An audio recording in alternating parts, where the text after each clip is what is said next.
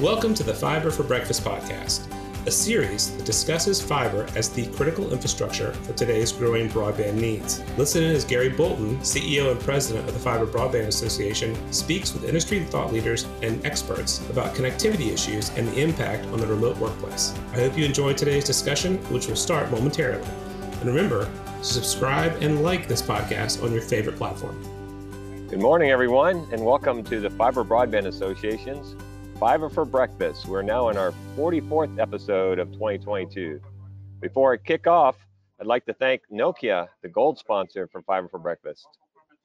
Today I'm in Washington, D.C. as we've been invited to the White House as part of the administration's Infrastructure Talent Pipeline Challenge. As you know, the Fiber Broadband Association is rolling out its Optics Path fiber optic technician training program to veterans, community colleges, and training institutes to all the 56 states and territories. And we're pleased that NTI included our program as a best practices in their workforce playbook that's part of the BEAD program. We'll also announced last week our collaboration agreement with WIA, where the Fiber Broadband Association will be rolling out our 144-hour fiber optic technician training, and WIA will be administering our Department of Labor accredited 2,000-hour apprenticeship program as part of its TIRAP program. Speaking of training, our next regional Fiber Connect workshop will be held in Columbus, Ohio, tomorrow on November 3rd. This event is sold out, and we will be including our Train the Trainer for our fiber optic technician program. Both FBA and WIA will be working with the state of Ohio on workforce development. The Columbus event will break all our records so far with our regional fiber workshops. Our next Regional Fiber Connect event will be in Raleigh, North Carolina on February 7th. This Friday, November 4th, is Give Me Fiber Day, designated in 2013 by the Fiber to the Home Council Global Alliance to showcase how fiber has positively impacted communities around the world and what policymakers around the globe can do to help advance the rollout and take-up of fiber optics. November 4th was selected as it corresponds with the birthday of the man who has changed the way the world communicates, Professor Charles Kao. To celebrate, the Fiber Broadband Association will be hosting its second annual Twitter chat all day long. So join us on Twitter at Fiber Broadband throughout the day to share your perspectives and interact with others, members of the fiber ecosystem, to discuss key topics affecting our industry. And you can also follow along with hashtag #GiveMeFiberDay. Yeah, that's hashtag #GiveMeFiberDay. Today on Fiber for Breakfast, we have the opportunity to talk with Kate O'Connor and Evan View of the Subcommittee on Communications and Technology with the U.S. House of Representatives Committee on Energy and Commerce on the overcoming permitting roadblocks to BEAD deployment. Last week on Fiber for Breakfast, we spoke with Paul Croonan, the CEO of i3 Broadband, on the commitment to serve yields sky-high NPS. Net promoter scores are going to become a recurring theme on Fiber for Breakfast, as next week we'll be discussing how NPS is driving Wall Street's investment decisions. Today on Fiber for Breakfast, we have the opportunity to talk with Kate O'Connor and Evan View of the Subcommittee on Communications and Technology with the U.S. House of Representatives Committee on Energy and Commerce on overcoming permitting roadblocks to BEAD deployment. Kate O'Connor is the Chief Counsel for the Subcommittee on Communications Technology, and she has previously served as the Chief of Staff for NTIA, where she worked on legislative and communications policy focused on spectrum and broadband issues. She also worked in NTIA's Office of Congressional Affairs, engaged with Congress, state government officials, and other federal agencies to advance the administration's legislative initiatives on broadband and 5G. Kate attended the University of Chicago.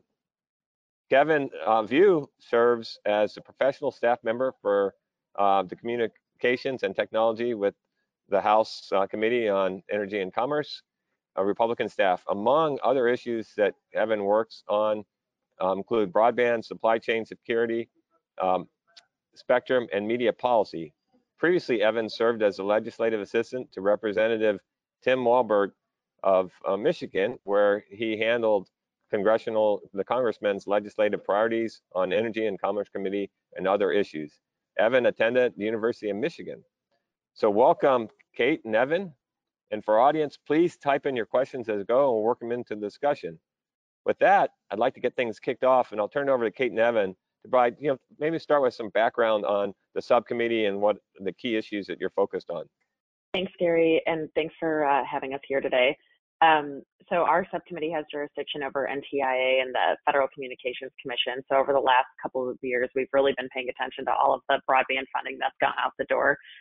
There really has been an unprecedented amount of funding across multiple agencies made available for broadband deployment, which is exciting. Our members have been talking about it for years, the need to invest in broadband infrastructure to make sure that all Americans are connected. I think the need for broadband was especially highlighted during the COVID-19 pandemic, although we've known that this has been an issue for quite some time. The infrastructure bill provided over $42 billion for broadband deployment, which is in addition to the other funding streams that have already been out there and made available for broadband on top of the COVID relief packages, which also included money for broadband. Yet none of these bills included any sort of meaningful permitting reforms, which is something that our boss and our members have been really passionate about and talking about for now spanning multiple Congresses. These barriers will really only delay deployment and increase costs, meaning American families are just going to remain, longer before getting access to the internet. So after this was prior to the infrastructure bill passing, our members introduced over 28. So permit broadband, Evan's nodding, so 20 is the right number, broadband permitting proposals to roll back some of these barriers to broadband deployment. And, while fiber is definitely the gold standard, we recognize that it may not be the most feasible in many parts of the country. So knowing that this funding needs to be stretched as far as possible, our permitting bills actually reduce barriers to both fixed and mobile technology. So permitting reform is definitely going to be a top priority for Leader Rogers. It continues to be a top priority. She's talked about this not only in the broadband space, but across all of the subcommittees that are in the jurisdiction of the Energy and Commerce Committee. Oversight is another top priority for the Congresswoman. We've had NTIA Assistant Secretary Alan Davidson and FCC Chairwoman Rosa Mursell up before this committee once this entire Congress, once each. And that's just frankly not enough for all of the funding that's gone out the door since 2020. Our boss is very passionate about Congress performing its duties of oversight and making sure that these agencies are actually spending the money and acting in accordance with the laws that Congress passes. So with that, I am happy to answer any questions. I'm joined by my colleague, Evan. Evan, I don't know if you want to add anything, but he's been obviously great. It's been just the two of us for the last 3 years. So we've worked really closely on these permitting bills and all of these broadband programs. So happy to be here. Yeah, and thank you. And I would just like to echo my thanks as well to Gary and all the members that are joining the call today. A lot of this work that we've been able to do is in part because we're hearing and listening to the problems that you all are seeing, out there in the world, and we're trying to be responsive to that. So look forward to any questions. Hey, thanks, Evan and Kate. And maybe to start off with is, and you, Kate, talked a little bit about this, but in your opinion, why does the permitting problem require legislation to remedy it? Yeah, well, first of all, many of the areas that it's difficult to deploy broadband are on federal lands, and especially in the Western United States. We have a lot of members on the committee that come from Western states, and federal agencies are responsible for managing that land. Federal environmental and historic preservation laws are also at the federal level, and so any changes to those laws or those processes would likely require action by Congress. Our committee also regulates interstate communications networks and market entry, and so again, permitting at its core is really about market entry, and there's obviously a role for state and local governments here as well, but we need to balance a lot of the interests in making sure that not only do we get critical reviews done in a timely manner, but that they're done timely and they're done at kind of a fair cost to those that are willing to put their investment on the line to serve American families. Well, thanks, Evan. You guys have heard from the fiber broadband associations and our members about the challenges that we're really facing as a result of permitting obstacles. Would you consider inviting state and local officials that we work with to testify to find out what they believe Congress can do to support their needs to expedite permitting? Absolutely. I mean, should we have that ability to invite or have, I guess, the hearings on this issue. But yeah, I mean, I think that it's really important to have all the voices at the table. State and local governments are a huge part of that. For a long time, we were hearing that, and we've heard this from many of your members, that part of the reason that it took so long for them to process permits at their level was because of resources. But again, this goes back to the fact that between all of the COVID packages and the different funding streams that have gone out the door, there's a lot of funding out there right now. So if the resources are there, and if those are not being allocated appropriately, we need to know about it. And NTIA, including with the BEAD program, will have the ability to approve state plans, and the states will have a lot of say in how those funds get spent and where they go. And so we absolutely think that they need to be a part of the conversation. Yeah, I mean, obviously, you mentioned this, Kate, that we would historically seeing about $4 billion a year of federal subsidies for broadband, and now with between all the funding with ARPA and the capital projects, and with BEAD coming, we're looking at probably 6-7 times the amount of CapEx, and then on top of that, we're seeing an equal part of private investment. So it's going to be overwhelming to people who are doing permitting. We can't operate at the same pace that we've done in the past. So given the type, well, maybe start with, can you guys share with us kind of the basic outline of the draft legislation that you think will address the broadband permitting? Sure. And I know, I believe the link to our website that includes all the 28 bills has been shared in advance, so I won't go through all of them individually. But it's really helpful, I think, to just think about the 4 areas that we can provide targeted relief. And again, these are based off specific problems that we've heard from providers over the years. So the first one is promoting new infrastructure deployment where it doesn't already exist. And I think this is one that obviously we all recognize the challenges. There's barriers there. The second one is, as we look to upgrading existing infrastructure and perhaps enhancing service, or in the wireless space, moving to 5 or 6G. In the fixed side, there's a lot of infrastructure that's already been deployed that maybe we can take advantage of. So promoting deployment and consumer choice through co-location, and allowing modifications to existing infrastructure to be a big driver. The third one, there's obviously a role for environmental and historic reviews, but a lot of times those reviews are either unnecessary or duplicative, where there's either, again, already an infrastructure siting that's been approved, whether it's a tower or conduit for fiber. So where, again, there's already been a review, or the review may not be necessary, looking where we can reduce some of that redundancy. And then the fourth bucket is promoting broadband deployment on federal lands. As I mentioned, there's a lot of different agencies that all have a role in approving broadband applications on federal lands. In some areas, like for example, in some counties out in the Western United States, there could be multiple agencies within a pretty small area, and they all kind of fit together like a jigsaw puzzle. And so if you don't have a streamlined process at the agency level, you may not understand where to go or which agency to go to, and things like having a common application fee and a common standard fee for the rental of that land, having points of contacts at agencies, having an online application portal so you don't have to deal with paperwork in the old school sense. These are all things that I think are just pretty straightforward that could go a long way. Yeah, thanks, Evan. Given these type timelines, to build out all the required award winner under BEAD and the other federal broadband programs, how big a problem do you guys see this becoming if we're unable to take legislative or administrative steps to fix it? Yeah, I think there's a number of challenges, and as Kate alluded to, there's, I think, a missed opportunity here to address meaningful permitting reforms through the infrastructure law.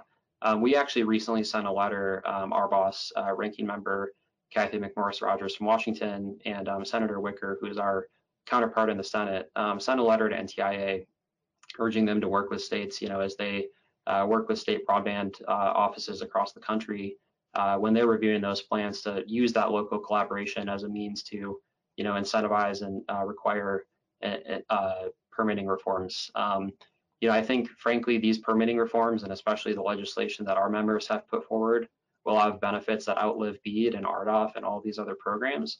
And so legislation, I think, really, again, is it'll provide a lot of certainty that businesses need. And I think, given the cost of inflation and other, factors that have raised the cost of deploying broadband even since the infrastructure law. Being able to streamline these processes will stretch that funding even further. I think there's, just to add on to that, I mean, our boss has been really passionate about enacting permitting reforms, and to the extent NTIA can actually do some of this on its own as conditions of grant awards, that would be great. But I think that it's been pretty clear over the past couple of years that red tape really does have the possibility to kill projects. So $42 billion seems like a lot of money. It is a lot of money. But if we don't change all of the processes that allow that $42 billion to actually get spent to deploy this infrastructure, it could all be wasted. So I think that I think the timing is really important. And I think that there's really significant issues that will arise if these permitting reforms aren't enacted quickly. No, agreed. So, we know the administration has looked at this question as well. Are there steps that they can take to executive order or executive branch mechanisms that will help confront the problem? Do you see this as complementary to the legislations that you'd like to move on? Yeah, I mean, I think in some cases they're definitely complementary. I was actually looking back, and a lot of the work that we have done on the federal lands issues has been looked at for multiple administrations, going back to the first Bush administration in 2002. They were starting to look at this issue of, there's lots of different agencies and they all manage, different federal lands, and how can we streamline or maybe standardize a lot of these processes across each agency? And so under the Trump administration, there was actually an initiative, the American Broadband Initiative, that looked up at a lot of the things that agencies really could just review, all of their rules and regulations and take a hard look at what's working and what isn't. Some of that, I think, we also want to address on a legislative side, and have put forward pieces of legislation to do that. There's also issues, though, that are outside of the executive branch and even the FCC, and so we've looked at those as well, and that spans whether it's the fixed and fiber community, whether that's the wireless community, or whether that's like the cable industry. There's parts of the law kind of are different depending on which part of the industry you're in. And so we've taken a very close look at what we can do that maybe the executive branch cannot do. Even Great. setting aside sort of the permitting issue specifically, just really quickly, we passed the Access Broadband Act a couple of years ago, which requires NTIA to track all of the federal broadband funding streams. And I really think that close coordination among the different agencies that have federal funds for broadband deployment is a really big part of this as well. So that is certainly something that the administration has the authority to do. They can hold these agencies accountable and make sure that the funding is going to areas that need it. And one of the things I'll just kind of add to this, there's some problems that we've seen in the past where agencies maybe have not always been kind of viewed as a broadband agency, or they've been focused on like oil and gas permitting. And so we've heard concerns that as agencies kind of have sub bureaus or ranger stations that maybe serve a very small kind of part of the country, that this just isn't an issue that maybe has necessarily always crossed their desk. And so one of the things that we've tried to do through the legislation is empower NTIA to really just prioritize this and make sure that agencies are focused on it, informing them that there's a standard form now that should be used across the federal government. That was something that we did in a bipartisan way in 2018, in trying to spur on the federal side, some of the permitting challenges at agencies. Great. So what about, in your judgment, is permitting mostly a federal problem, or is it equal parts state and federal? It's definitely both. And I think it's important to recognize too at the outset, most state and local governments are doing a great job. They're working collaboratively, providers and the state and local governments all generally have the same goal of wanting their community to get served with, high quality, high speed broadband. There is a cost, right, to staffing and processing these applications. It's not like, there's magic pixie dust that we should just get them done, overnight. And so I think when we look at the federal and state issues, the federal issues on things like the environmental and historic preservation reviews or federal lands issues, we recognize that we have some work to do in our backyard and our role. But there's also, I think, an expectation among providers that when they work with their state and local governments, that they're being responsive, that there's a very clear set of processes that if they follow them, that they know that investment is going to be worthwhile. And in some cases, we've seen that state and local governments may not always have that same view. And so, I think there's ample room to achieve the permitting goals that we've kind of laid out through our legislation, and setting some reasonable boundaries for state and local governments, again, as the regulator of interstate commerce. But we also want to make sure that there's flexibility there so that states and local governments do have that ability to perform the reviews that are needed, while again providing timely responses to providers, and making sure that things like the cost for reviewing that application are tied to the direct cost for actually reviewing the application. Yeah, so for those elements of permitting that are state and local, what steps should or can the federal government take to better advance the federal policies of timely future-proof broadband infrastructure expansion? For example, can federal funding incentives be used to implement uniform permitting timelines and deem granted rules in the same way that the federal government used to incentivize like the legal drinking age limits and things like that? I think that it really is going to take an all hands approach. And so the federal government really needs to sort of set the standard, which I realize kind of sounds like it's very antithetical to the way that things are actually working right now. But I think that there are a lot of things that we can do from our level, which can help sort of loosen up the restrictions on the state and local side. And I think if we set that example from the top and we actually start enacting some reforms, it will also help them do that on the state and local level. Evan, sorry, I didn't mean to jump in, but go ahead if you want to add anything. No, that's great. And as Kate mentioned before, there is a $350 billion coronavirus relief fund that went to state and local governments for exactly this sort of thing, right? They're going to be expanding a lot of the services they're performing, because of COVID. And that funding stream, I think, was important and we view that as something that they could be using for staffing and processing these reforms. One other thing that I'll note, and this was again before the infrastructure law was passed, but our Ross, Kathy McMorris Rogers, the ranking member of the committee, introduced the American Broadband Act, and that kind of laid out a potential outline for an NTIA grant program. And in that grant program, we specifically tied that grant funding to states that, as a requirement, they actually would have to streamline the permitting process. So I think there is a role there. One of the other things that I think is also helpful to look at, again, at the federal level was in 2018, the FCC took a look and a focus on the wireless side and made a lot of reforms to the permitting process there. Things like, again, making sure there's a timely response, making sure that when your application is actually submitted and there's a very clear process for providers and local governments to have that line in the sand. We want to take a lot of those concepts and a lot of that work that was done on the wireless side and apply that everywhere. So apply that to fiber providers, anybody providing broadband or cable service, for example, as well. Again, everyone I think is getting broadband in the way that they want to, whether that's fixed or whether that's wireless. And so we feel that I think the permitting process should reflect that. Yeah, absolutely. We're building critical infrastructure and it needs to be able to, the fiber is going to really pave the way for 5G and wireless mobile services, as well as smart grid modernization and public safety. And so all these things have to be looked at together. Looking at some of the audience questions, tons of questions have come in, but railroads.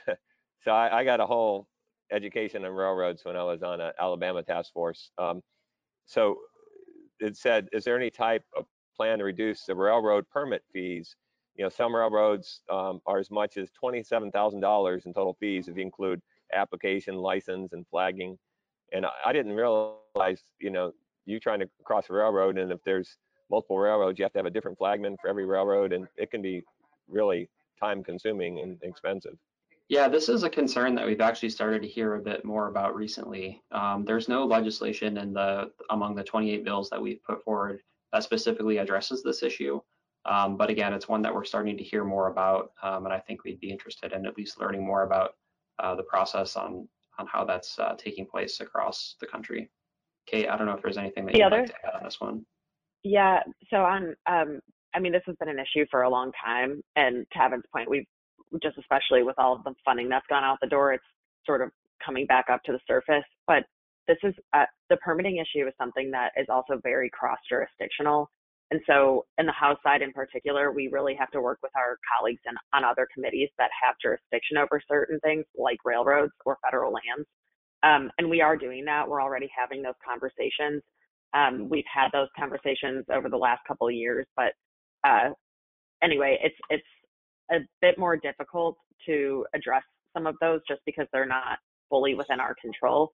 But those are issues that we're still interested in hearing about and working on. They just may take a little bit more time, I guess, and effort to work with other people, cross collaboration. So Kate, how are you going to do that? So you mentioned several times that there's going to take a number of collaborations between the administration, state, local, the other agencies, in addition to NTIA. I know that there was some legislation that came out that said that some of the agencies like RUS or USDA and FCC and NTI would collaborate. Does it take legislation to say, hey, we're all going to collaborate, or do you guys already have all these partners at the table, or how is that going to work? That's a great question. I think that it's something that it totally depends on the agency. So in certain instances, I will say on the permitting side, from the Republican conference has a general goal of doing permitting reforms. And I've mentioned this. I mentioned that our boss is sort of focused on this across all of the subcommittees in our jurisdiction. And I would argue that that sort of spans conference wide. So on permitting specifically, I think that at least on the Republican side, there is a pretty broad interest in rolling back and doing permitting reform and rolling back some of the regulations that we can. On the agency side, it's something that we've definitely struggled with, whether it's requiring agencies to use the FCC's broadband maps when making their funding decisions, or having them, talk to each other.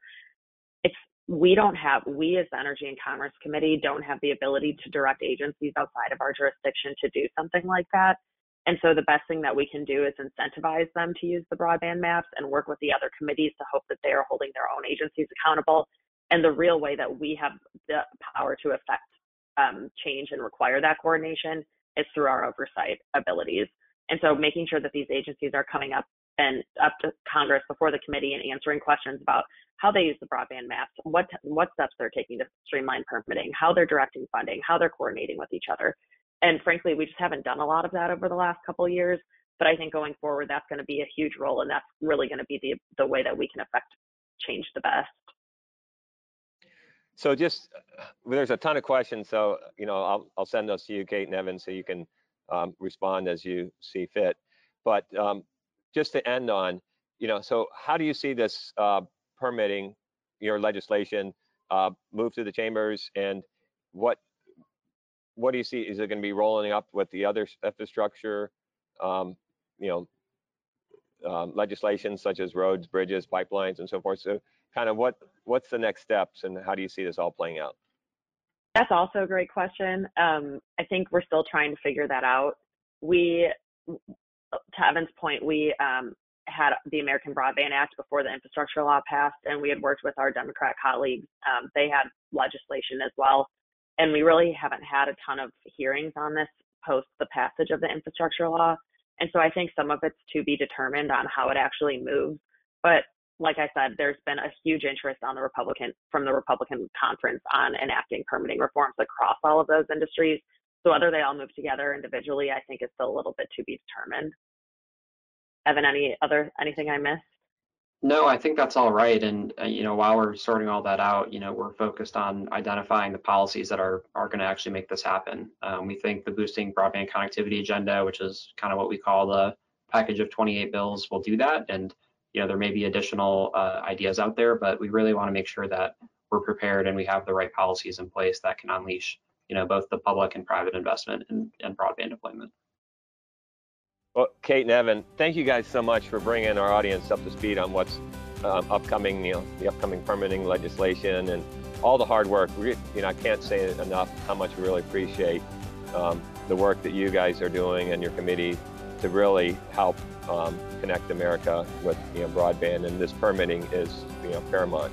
So thanks again. And I want to thank our audience for joining us today. We're going to get back together next Wednesday. We're going to be discussing Wall Street and Net Promoter Scores with Jonathan Chaplin, the managing partner at New Street Research. Jonathan has some great new research out, and it's kind of shocking what he's finding out about Net Promoter Scores and investment decisions. So you're not going to want to miss that. So we'll see you guys all again next Wednesday. Thanks, Kate and Evan.